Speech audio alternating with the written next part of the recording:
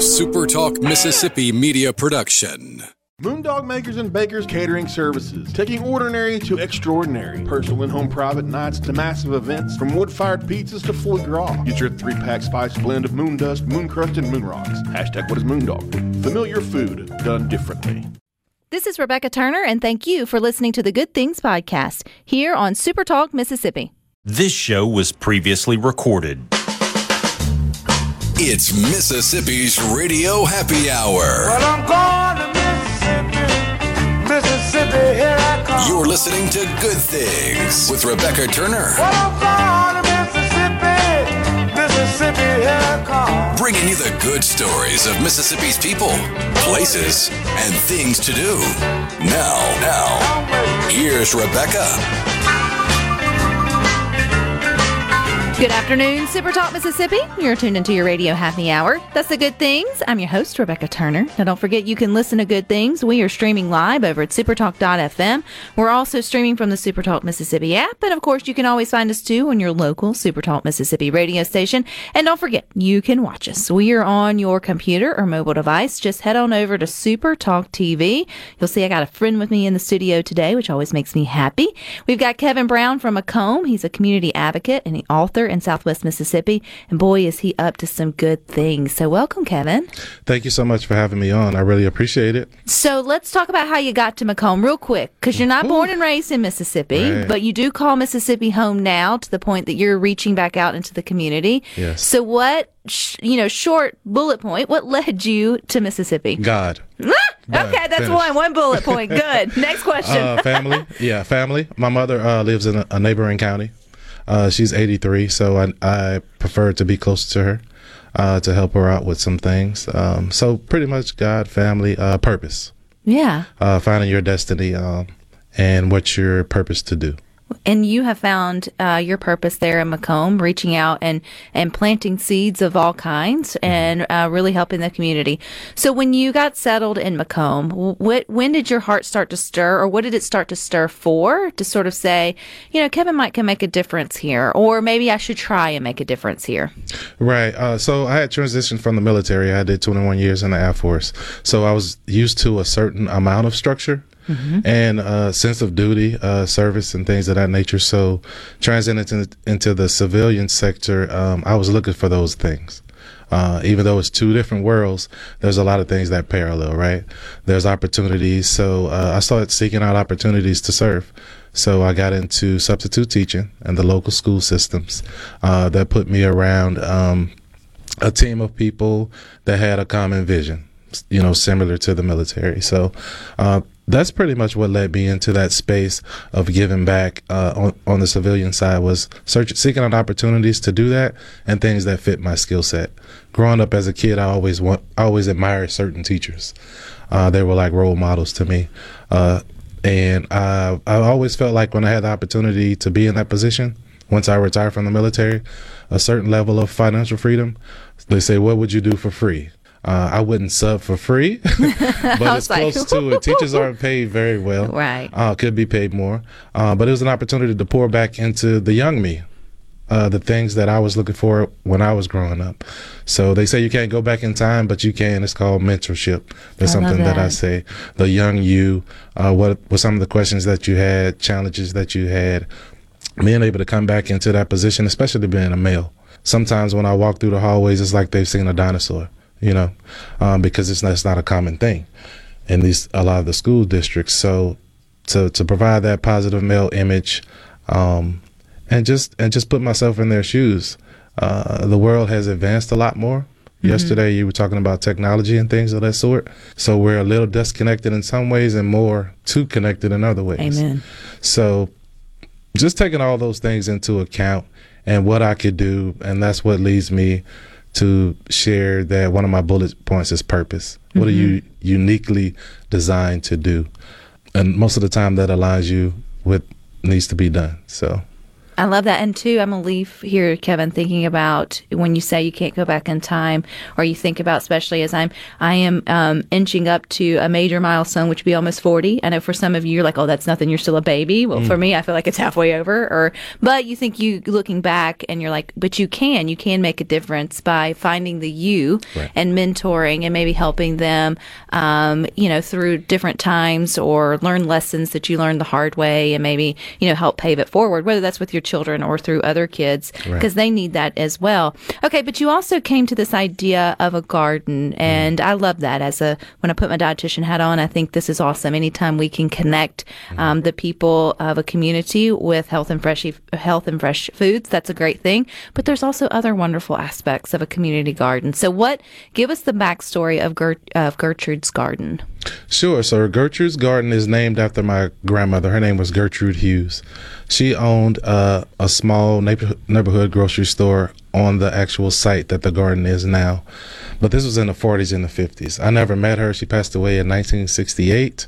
I knew of her legacy, but I wasn't born until 76, so I'm 6 years old. I was like, oh, so you're you've already passed that mark. You're still alive, so that's good to know. Right. So her work to me was a cornerstone in the community by providing those food items, because then we start to get into food insecurity and things like that. So the space, over that amount of time, you can imagine that it had grown up.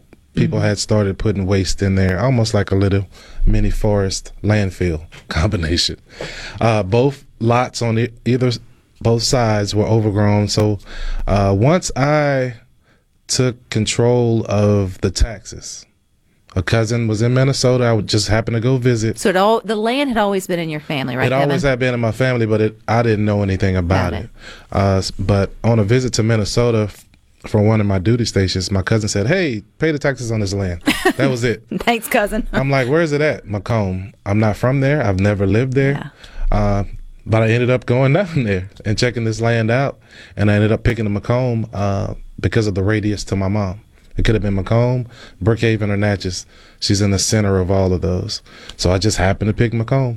And I go over there and I see this place, and there's a housing authority complex right next to it. And I see kids coming out of it, but they're coming out into this space, which at the time I was calling an inspiration desert, because there's nothing to be inspired by in this space. So I sat there for months. I go out there, sit and watch how the ecosystem worked. So I started cleaning it up, getting the trees out, all the trash out, the majority of the trash out. And I have a friend, her name is Sarah Doman, and we've done some community projects. She owns a flower farm, and she's an art teacher. So I said, hey, you think you can donate some flowers? I think I want to start a garden. No, I didn't know anything about any agriculture or anything. But so over time, over that year working out there, just when I would get a little discouraged, I wasn't going to quit, but just feeling a certain way about this stuff, one of the blooms would come out from the flowers that she donated. So it was always something to keep me going. I was inspired by the kids, and they would just walk by and say, hey, what are you doing? The adults were like, what are you doing? You're a preacher, you're this, you're that. I'm like, I'm just a regular person. I have to clean it up. It's my property. Yeah, it's your property. By ordinance, you know what I mean? Even though nobody else played like that. How big is this? Is it just a lot? Like it's 75 by 100. So they're multiple, right? So once I got that one cleared, the one to the south, I talked to some of the descendants, because these are all heir property. People have been gone forever, right? And the people that are taking care of them, they're from out of town. I talked to them. I said, hey, you mind if we cut and clean it? They're like, we're not going to do nothing, you know? So we started planting. We actually put structures there. The one to the north, same thing. Then there was 2 abandoned houses. The city has knocked them down. So we pretty much have the whole block. We don't own it. Cut, clean, plant, and Seeds of Hope. But still, that's an improvement. Right. And then the street, it was called West Alley. Now it's called Gertrude's Garden Alley. The city renamed it. One of the community leaders, Glenda Jordan, she went and petitioned the city to change the name to Gertrude's Garden, because in the reality, there were no addresses to change anyway. because it was all vacant lots. You didn't have to go through that process of people having to change their addresses and things. We got crosswalks installed, slow kids playing. These are things that How long have you been on this normal. journey, Kevin, in Macomb? 2000, we say established in 2019, but I started a year prior to that. So this has taken, 5 years? Just sort of slow. And I think that's important because oftentimes we want things to happen quickly. Right.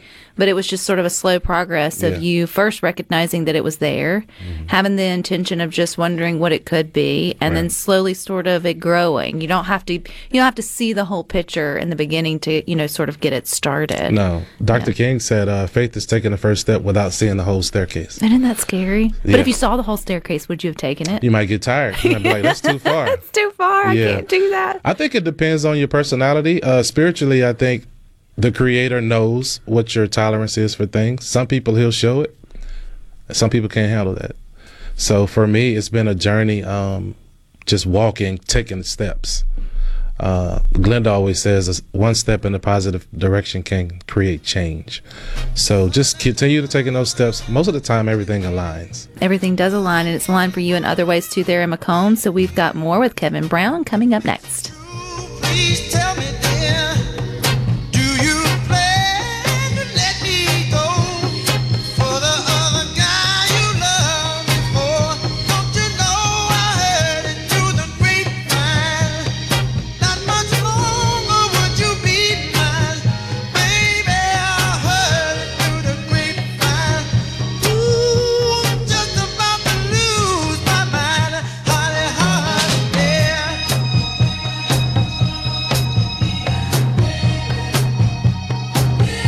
Honey, honey, I know that you let me go.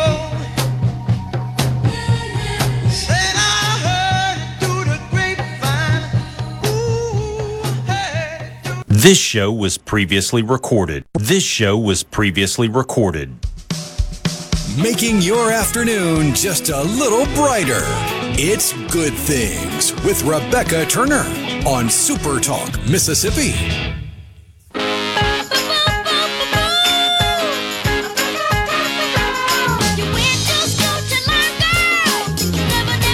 Welcome back to Good Things. Don't forget you can find us on your computer, your mobile device. Just head on over to Super Talk TV. We're continuing our conversation with Kevin Brown.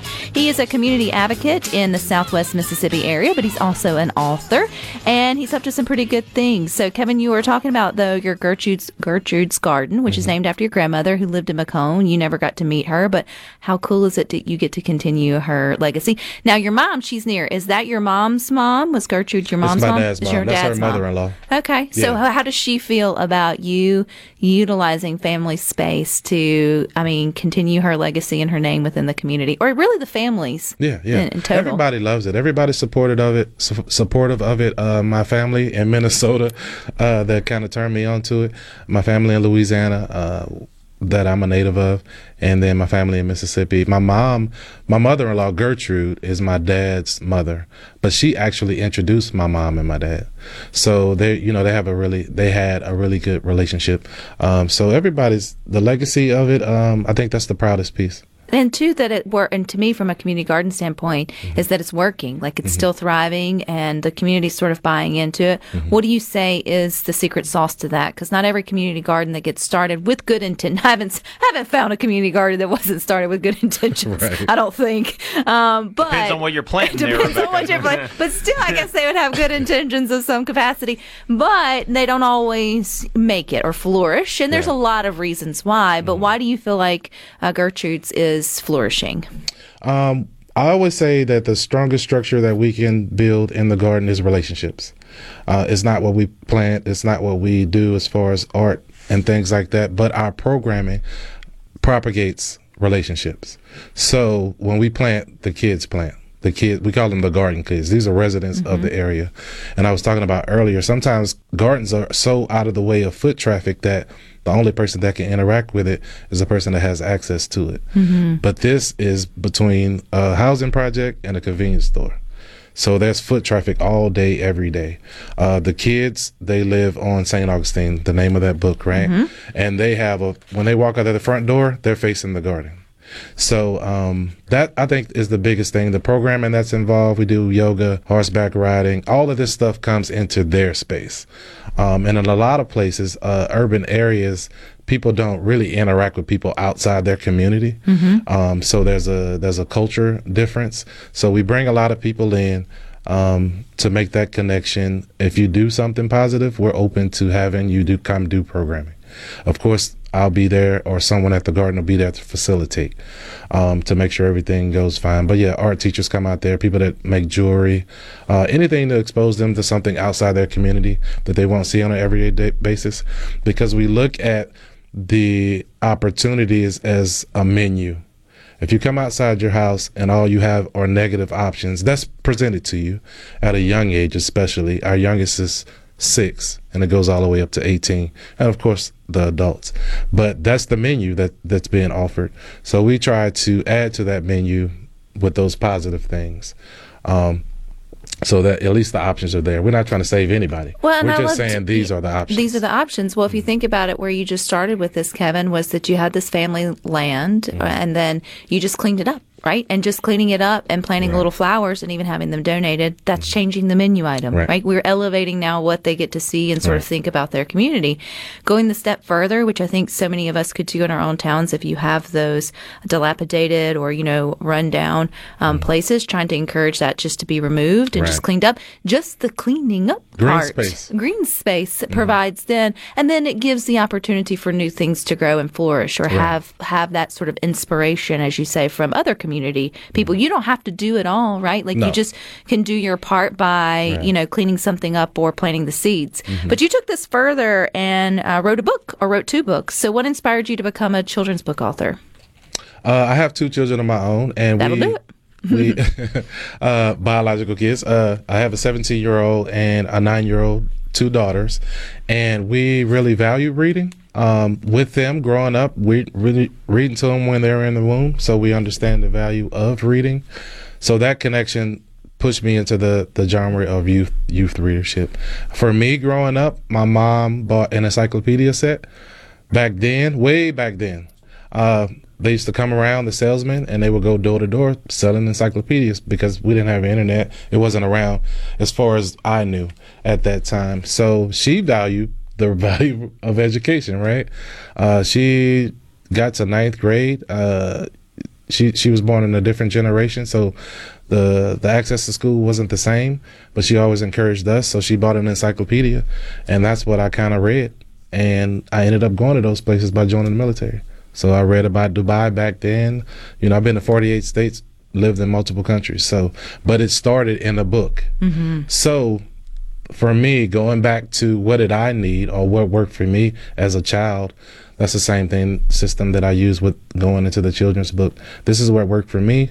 So it's an opportunity to go back in time and do that. Well, I think still for many children, their first idea of something beyond their own zip code is in a book, right? I mean, they don't really get it in TV the way that maybe we used to. I know my grandmother loved the Travel Channel because she had reached an age where she couldn't travel anymore, but she could through her imagination through those shows. Kids don't really grasp that, but they grasp it in a book when they are sitting there reading and putting themselves in the characters, and especially if it sort of looks like them or it's named after their street, which you did very intentionally. And the book is dedicated to them. When you go to the dedication page, it's the Garden Kids. Those kids are the kids that I first met. And the name in the middle, his name is Kevin. Because I'm not really good at names, but my name's Kevin, so that's easy to remember. It was a good name for one, so it might be a great name for another, Yeah, and his last name was Augustine, which is the name of the street. So, of course, we formed a pretty strong bond, Kevin Augustine. But the reason that drove me to highlight their community is because they saw it in a different way. These are undiscovered gems that have existed before they were born. I was born, and they're here. So I asked them, well, who was St. Augustine? This is the street that you live on.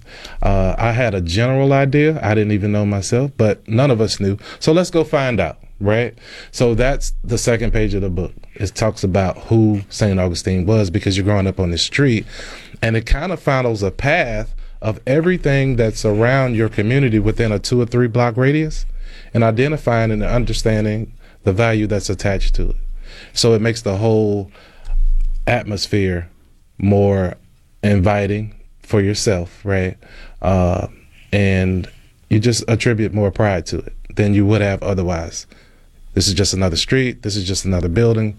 But all these places have significant value. Because they don't just name, right. Like they're historical. Right. I never really, I mean, I knew that, Kevin, but like I never thought about with my own kids sort of using something they drive on every day, or they don't drive, but they ride on every day or through, to stop and use that sort of as an educational standpoint. I think that's a really good point. We could all do better at that and opening up our kids to the history that's right there in our in our address, or within, I don't know how all new neighborhoods work in terms of naming streets, but at least within our historic districts of our own communities. Exactly. Why were these streets named after who they were named after, or why they were made that way? Mm-hmm. Do you find, Kevin, that the children, the Garden children, that they were hungry for this information once they knew that? I mean, because they don't know what they don't know. So were they interested when you opened their world up to the history, or learning or thinking about it deeper? Right. I think that was one of the benefits to alignment,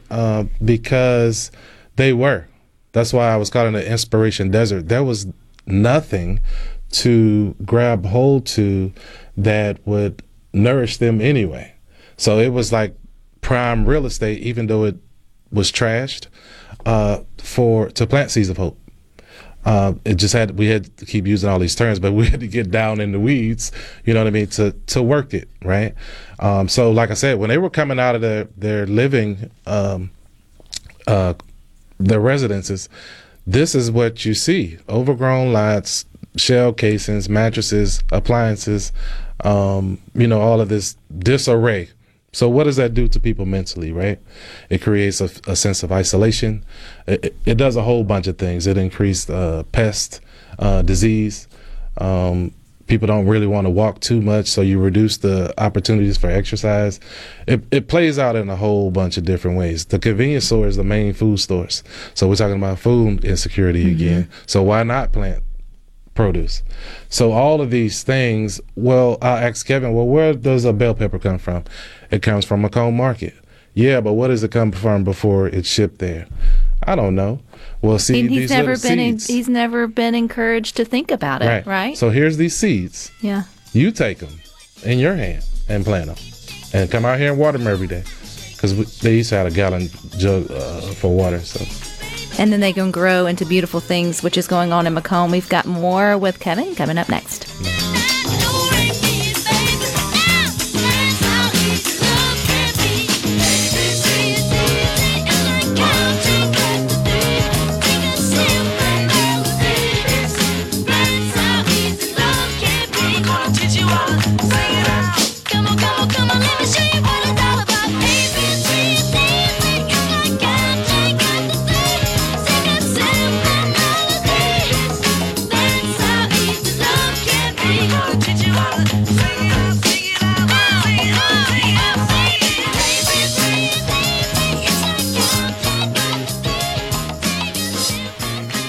This show was previously recorded. Rebecca Turner. She looks healthy and sane. Good Things with Rebecca Turner continues on Super Talk Mississippi.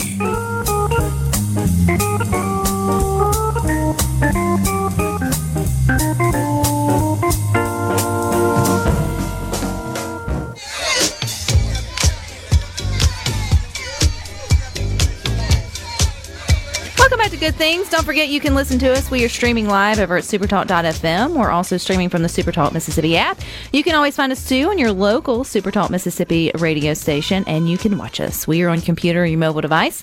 Head on over to Supertalk TV. We are still talking with Kevin Brown, a community advocate, author there in Southwest Mississippi, up to some really good things. And I think what I'm taking from the most of your story, Kevin, is the fact that we can all do our little bit of part of like raising the menu items. I'm going to leave here with that today, thinking that within our own community, whether it's just looking around and seeing what are the kids looking at, and is it something they can be proud of? Can it be changed? What could be offered? And I think we all just get too big too fast in our own head, and it's why we don't start. But you literally started with just cleaning up a lot. Yeah, and I didn't even have the proper tools for that. I was out there with a machete, so it took a lot longer than it would otherwise. And but you know, we got through it. That's the important thing. And all that time, that took a year, because I didn't know what I was doing, but God knew what He was doing, because that whole year, those kids got to watch me do that. We didn't even talk. I didn't even talk to people. I was so immersed in getting it down to a certain level. When people would come and talk, I had to stop working and engaging, you know, eye contact. But all of that happened for a reason, because I got to learn people's names. And even if it was a nickname, Duck, it was Mr. Duck. So I addressed everybody with the proper handle, right? So we ended up having a mutual respect. I've never had any conflict in all of these years over there, regardless of what people say happens over there. I've never had any issues. Zero. Because you took the time, too, to be a part of that particular community, right? And I think sometimes, again, going back with the good intentions, we come barreling in with resources and wanting to help and wanting to change, but there's a level of trust that has to be acquired before Absolutely. they are going to take, or anyone living in any community is going to take someone seriously if you come blazing in. So the softer approach is usually the longer lasting approach, but it's the tougher approach. I mean, you know, it wasn't guaranteed that these relationships would have been created either, but that really honestly wasn't your intention in the beginning. This is sort of morphed. Initially, yeah, it morphed and then it evolved, and trust is important, but also respect. So there's this term called cultural humility, and that means basically your way isn't the best way, especially in someone else's environment. Don't tell my husband that. But especially in someone else's environment, because I don't live there. Right. So how can I come in and say, well, we're going to do things this way? Now, I offered ideas, and you take a step, right? And then people are going to let you know, that's not going to work. That's not going to last. This isn't going to go. You know what I mean? You take all those things into consideration, and what happens is whatever vision I started with becomes a shared vision, because I'm taking in the residents are taking ownership of what's going to happen, how we move forward. Because I have no idea whatever I thought the end picture was going to be. I have no idea, because now it's more of a creative space, because we have a lot of public art out there now, and it's not a thing in Macomb. So, you know, these things morph, and people start to feel more comfortable about expressing themselves in different ways. And we're talking about people with substance abuse issues, people with, domestic violence backgrounds, adults I'm talking about. So you get a community of artists, and you don't see it every day, but you start to see different mannerisms change. You start to see different nonverbals change over time. You've created a safe place. Yes. I mean, there's people that go there just for that. And they call it different things. I'm going to the beach. One guy, he says he calls it the beach, right? And maybe when he looks out there, he sees tranquility, right? Another guy, they call it the park. But now we do have park equipment out there. But they were calling it that. That was the term. And we have a big sign that says Gertrude's Garden. But the point is that incorporating everyone's vision, it becomes what it needs to be for everyone. Because when I started, I said, I'm rehabbing this lot. What I found is the lot was rehabbing me. You know what I mean? So, and it's the same thing with the kids. A lot of the people that come out and interact with the kids, initially they're like, oh, you know, these kids need some love. When they get out of that car, Miss Glenda, and all those kids run up to them, and it's a group hug, you know that's doing something for her. You know what I mean? So that's the transformative power, because we didn't want it to be transactional. I needed it to get to a certain point, to get it clean. I needed to just get it clean. That's how I felt. But we started having meet and greets once we got it safe for the kids. You've used the word we a lot, Kevin. Who would say your core, because I know you haven't done this by yourself. You maybe did some of the cleaning and the grunt work by yourself, but you certainly haven't run all of these sort of creative outlets alone. Right. Who is your core team? My core team, and I include all these names even if they're not continuously on the journey, they were there at instrumental time. Sarah Doman, the flower farmer, the artist in the flower, that's her company. She started it out with what I was able to start growing with. She brought it out there, and she engaged the kids, did a little class with them the initial time. Glenda Jordan, she pretty much runs the programming and the calendar. So events like Hallelujah Night is going to be October 30th. November 18th will be the third annual Thanksgiving meal. It's a catered meal. Feed from 150 to 200 people. That's her thing, right? Mr. Jerry White, he's pretty much the groundskeeper. Every day goes out there and makes sure there's not a potato chip bag on the ground, because you have to reinforce that for so long till it becomes habit, right? I would say those are the core. Miss Felicia Carter, Juan Brister, and these are people that are part of other ministries. I was going to say, because you are not, Gertrude's Garden is not a 501c. It's not it's like just some people that believe in Together We Grow and planting seeds of hope. So I love that too, because again, we try to create mountains out of no hills. Whenever we want to do something in our communities and we feel the led to do, and then we can talk ourselves right out of it because it's, this great big mountain, when really you just need to get going. Get going. Mr. Jerry White always says, when people see that you're serious about something, they'll be serious about helping you. So you can't deny work, right? Like I said, just being there, and you know how the summers are here, all day with the inadequate tools to start with. Just watching somebody do that day after day after day after day. And like I said, the kids, when we did start talking, they would tell me, we see you out there and, in the heat and all that kind of stuff. You working hard. And I say, anything that's worth having is worth working hard for, right? Because it's all about messaging with them, because that positive male image piece, there's some, but there's never enough. So anytime that I have the opportunity to engage with them, that's the type of language that I need to be speaking. They get the other language and concepts all day. So it's just planting that seed, going back to that principle.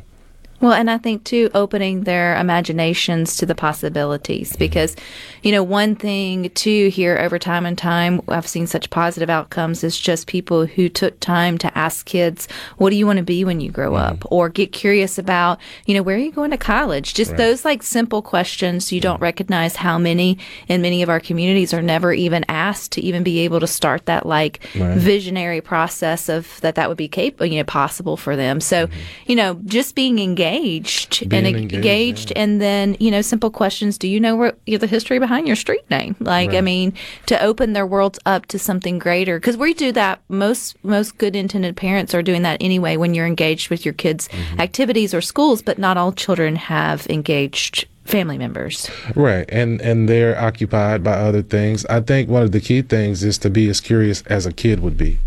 So these things that we take for granted are just forgotten about.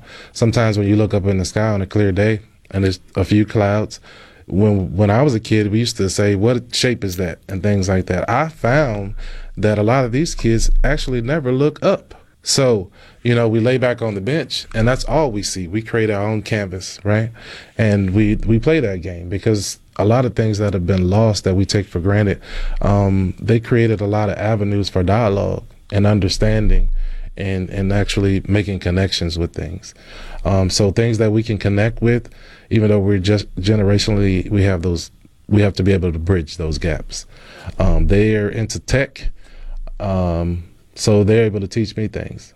So when we have an event, you're the photographer, you're the DJ, because they can do all of that from their phone. Awesome. Trying to involve them, engage them, and understand, bridging that gap, and also having that boundary where it's needed, But the relationship is the strongest structure we can develop out there. Well, I love this relationship we've created. I know this isn't going to be the last with you, Kevin. This has just been such a blessing today. Where can folks get your books and learn more about Gertrude's Garden? On Amazon. You can go on Gertrude's Garden on Facebook, or you can email Gertrude's Garden Berglund@gmail.com. All righty, Kevin. I appreciate your time. You guys stick with us, though. We got more for you coming up next.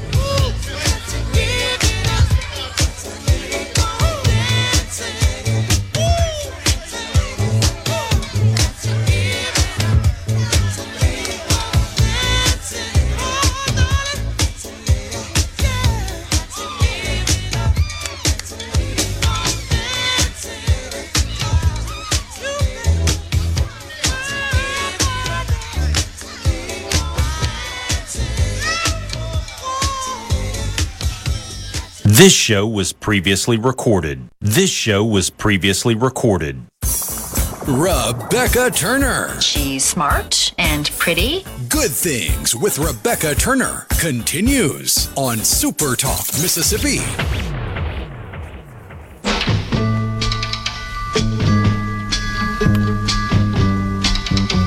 Listen, baby, ain't no mountain high. Welcome back to Good Things. Don't forget we are streaming live over at supertalk.fm. You can also find us too if you've got that Supertalk app downloaded, or you can always find us too on your local Supertalk Mississippi radio station. We got a great event for a great cause coming up, not this weekend, but the next. It's the Great Delta Bear Affair. It's happening in Rolling Fork on October the 28th. I love their theme, barely here, but building back. Man, that's an inspirational theme for you. Meg is joining us to tell us a little bit more. Hey, Meg. Hey, how are you? Thank you for having me. Absolutely. What a great theme for your annual event sort of coming back and thinking about getting folks back out for your Great Delta Bear Affair. So I know this is a well-loved event. So what's going to happen? Well, some of the usual events, we're going to have live music. We've got some great live music. We're going to have our favorite Elvis, Tim Johnson. We're going to have Walker Wilson, who was on The Voice, and he's got Rolling Fork ties. We've got Eden Brent. We love Eden. And Keith Johnson with his Big Muddy Band. And then we've got Eli Mosley. So we've got a great lineup of live music. We're going to have arts and crafts and food vendors. We're going to have some children's activities.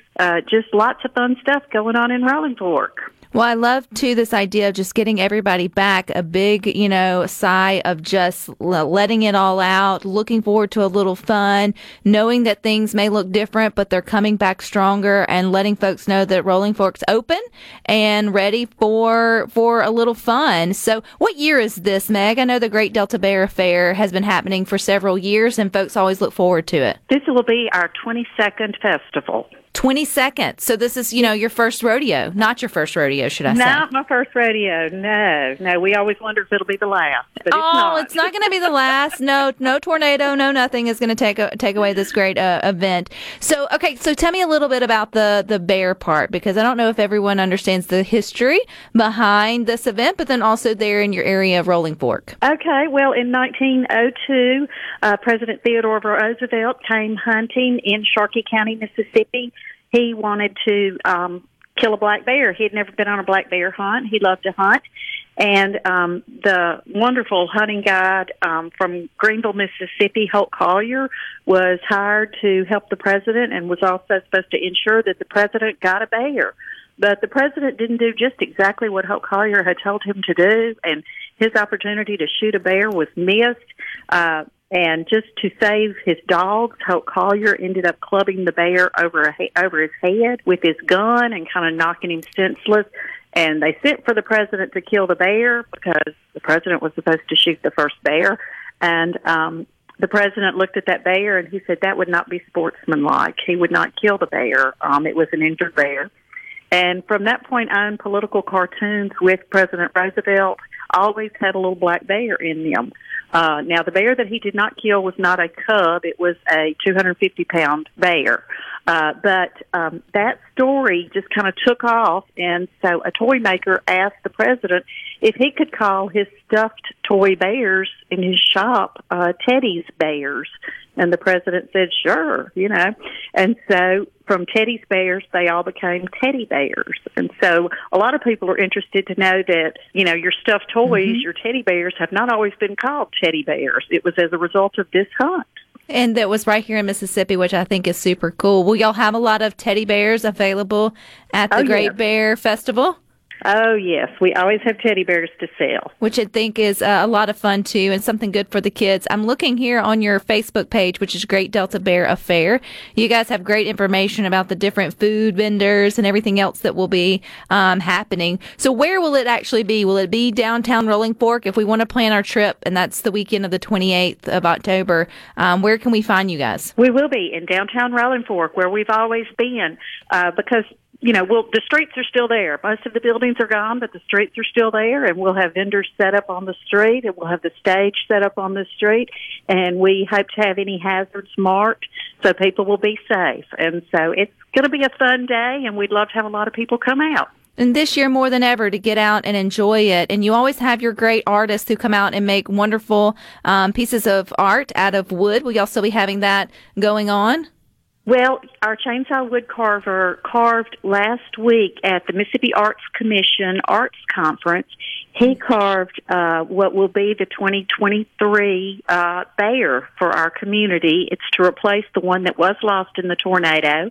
But he will be here next week. Also, he's going to spend his week repairing bears. We have a lot of bears with broken arms, missing limbs, ears, eyes, noses, things like that are gone as a result of the storm. And so he's going to fix them all up for us. Well, I think that's awesome. And that's another great reason for us to get out and support what you guys are doing there. Again, barely here, but building back. I love that. The Great Delta Bear Affair. Meg, I appreciate your time.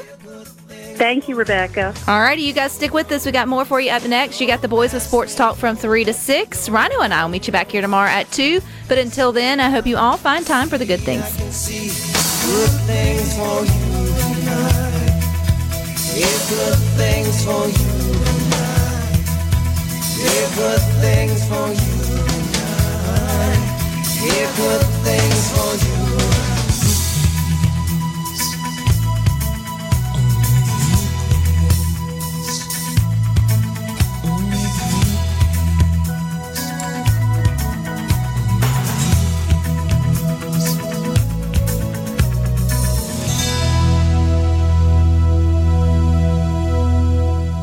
This show was previously recorded. A SuperTalk Mississippi media production.